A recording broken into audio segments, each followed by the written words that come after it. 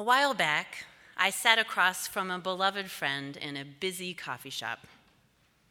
It was one of those times when you're really glad for all the hustle and bustle around you and that no one can really hear you because you realize that the conversation has taken a very serious turn. For a year, I had been watching my friend in a relationship that had been difficult to witness from the very beginning. The banter between she and her partner had turned into teasing with a razor edge. Her partner's bizarre behavior became more and more frequent. He sometimes came home drunk or didn't come home at all. Home had become a strange and unpredictable place. But my friend was determined to make it work and to stick it out. They'd known each other for a long time. They had made a commitment to each other, and she loved him. She looked into the future, and still she saw herself with him. In contrast, I had been thinking, get out! Get away from him. I wanted to somehow step inside of her skin and leave him for her. I wanted to get out a megaphone and declare, I know the answer to your problem, leave him. And then she would be safe, and then she could grieve, and then she would begin again. The whole solution seemed very clear to me. Maybe this sounds familiar. Someone you love is hurting, or on the cusp of some change, or hasn't woken up to a reality that seems as plain as day to you, and you just want to jump in there and do it for them. You just want to shake them by the shoulders and say, hey, I know what you need to do, so just go and do it. However, it just doesn't work like that. Not every time is the right time. We don't have nearly that kind of control over things. Even when we are ready to say something, our loved ones might not be able to hear it. Even when the whole world is sending us a million signals of truth about our own life, we may be deaf to them until a particular moment. Even though we can't wait for the grieving or the pain to just be over, the grief and the pain have their own process that is mostly outside of our control and has no care for our preferences or what would make us more comfortable. I don't mean to imply here that we don't have any agency. We do. What I'm saying is that in life, there are more forces at play than simply our own will. That our life takes place in a context of mysterious relationality far beyond our understanding. As we saw in our wisdom story this morning, a seed is going to sprout when a seed is going to sprout. The gardener played her part through offering water and soil and sunlight. However, no matter how much energy the gardener expended in reading the seed poems and playing it music and singing its songs, the seed still sprouted when it was ready to sprout. We have a religious vocabulary for this kind of time. It comes from the ancient Greeks, who were wise enough to have more than one word for time, since time is such a multifaceted concept. There was chronos, and there was kairos. Chronos is the kind of linear, quantitative time that we're all very familiar with. Chronos is the root word for chronology, a list of events ordered by time, or chronic, something that goes on for a very long time.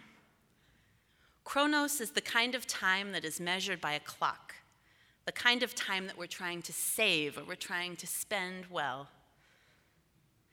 I recently saw something clever that framed Chronos well for me. What if the book of Ecclesiastes, chapter 3, were told in terms of Chronos time? For everything there is a season, and a time for every matter under heaven. 9:00 a.m., time to break down.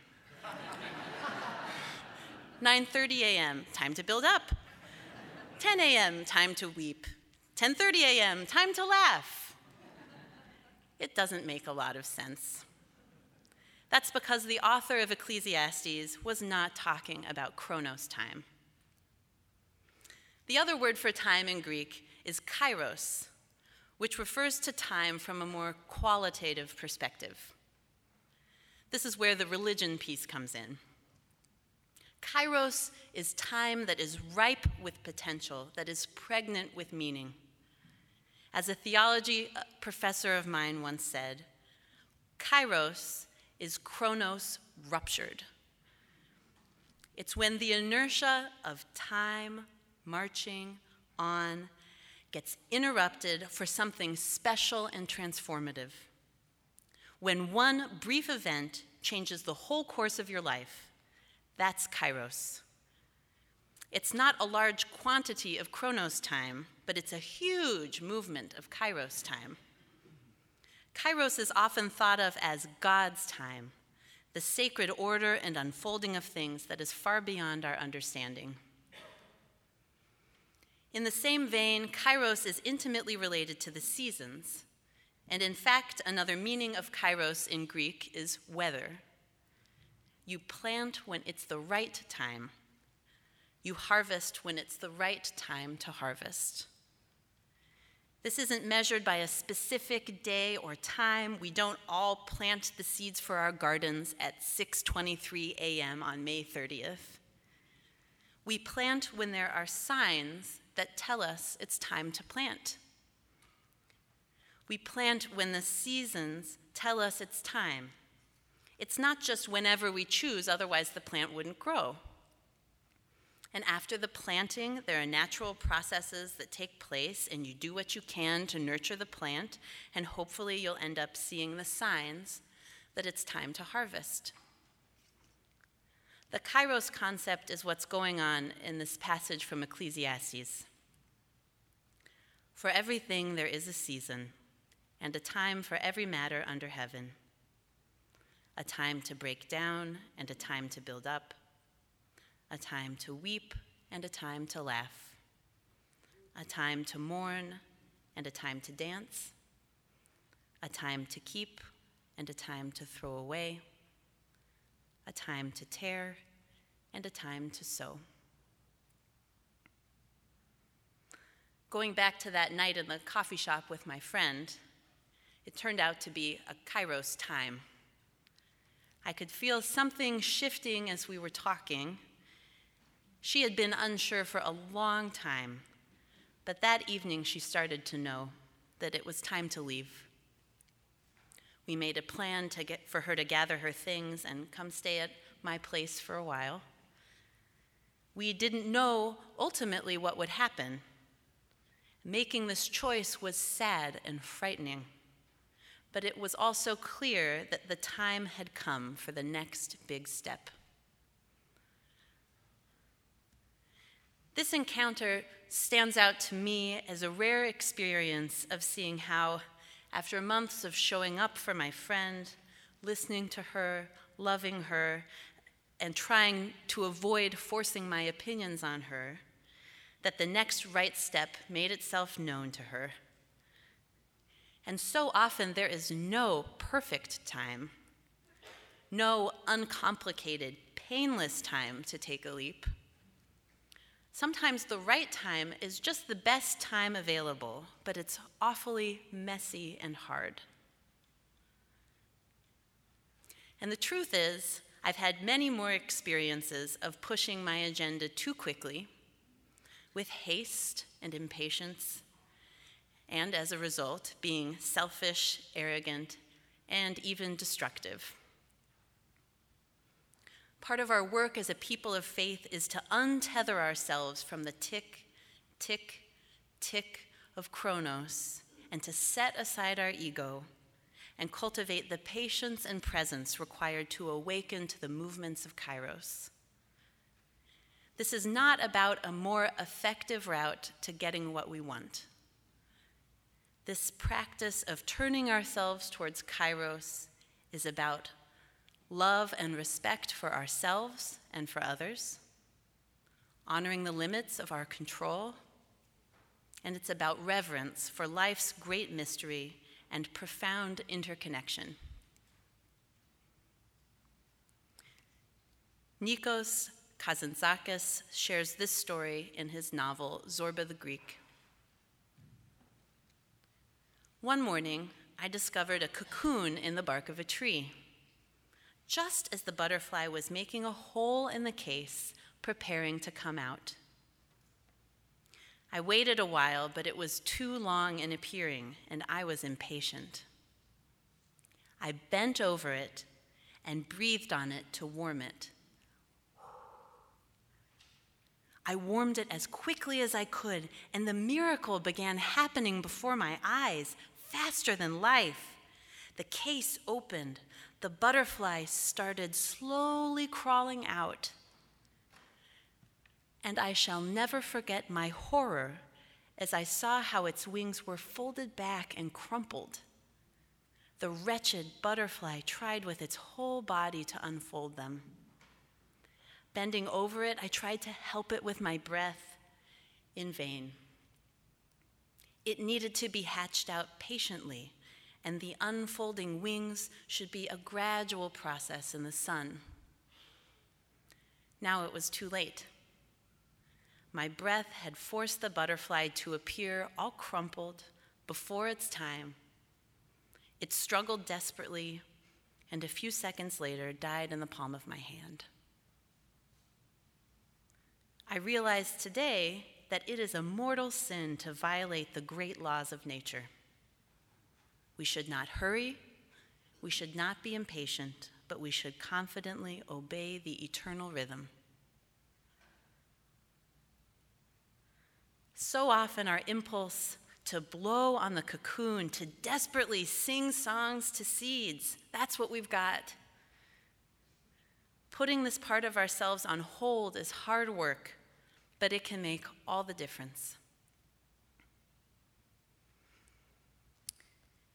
In our reading from this morning, the poet Rilke writes, "Have patience with everything unresolved in your heart, and try to love the questions themselves as if they were locked rooms or books written in a very foreign language.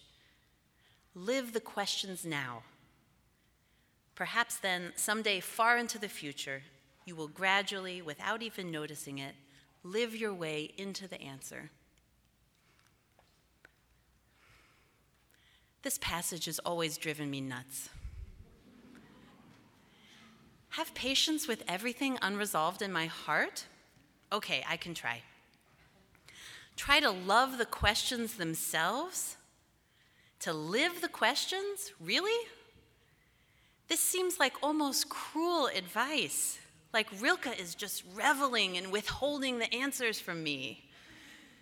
Yet this passage won't let me go. And I think it's because it contains a key to letting the cocoon open on its own. This concept of living the questions now is like nurturing a seed that has been planted. You know that the question is there, but you don't know what fruit it will bear. To have the patience to love and live our questions is an ongoing process. It is a practice of faith, it is soul work, and it is how we grow. By actively living into our questions instead of shackling them down with hasty answers, we acknowledge that we are not the center of the universe. We are not the boss of everything, but instead we are a part of an ever-changing, organic, mysterious process called life, a process that we attempt to control to our own detriment. And maybe it's not time for an answer yet. And maybe it's not about answers, but about the process itself. This is the life of faith. When we live into our questions, when we approach life from a posture of reverence and respect, we honor our place in the intricacies of the web of life that is always changing shape. There's no quick and easy way to know when we will reap what we've sown. There's no shortcut to patience, only practice. And when that kairos moment does come, and the time is right for the cocoon to peel back and the butterfly to be born, may we be fully present to witness new life taking flight. May it be so, and amen.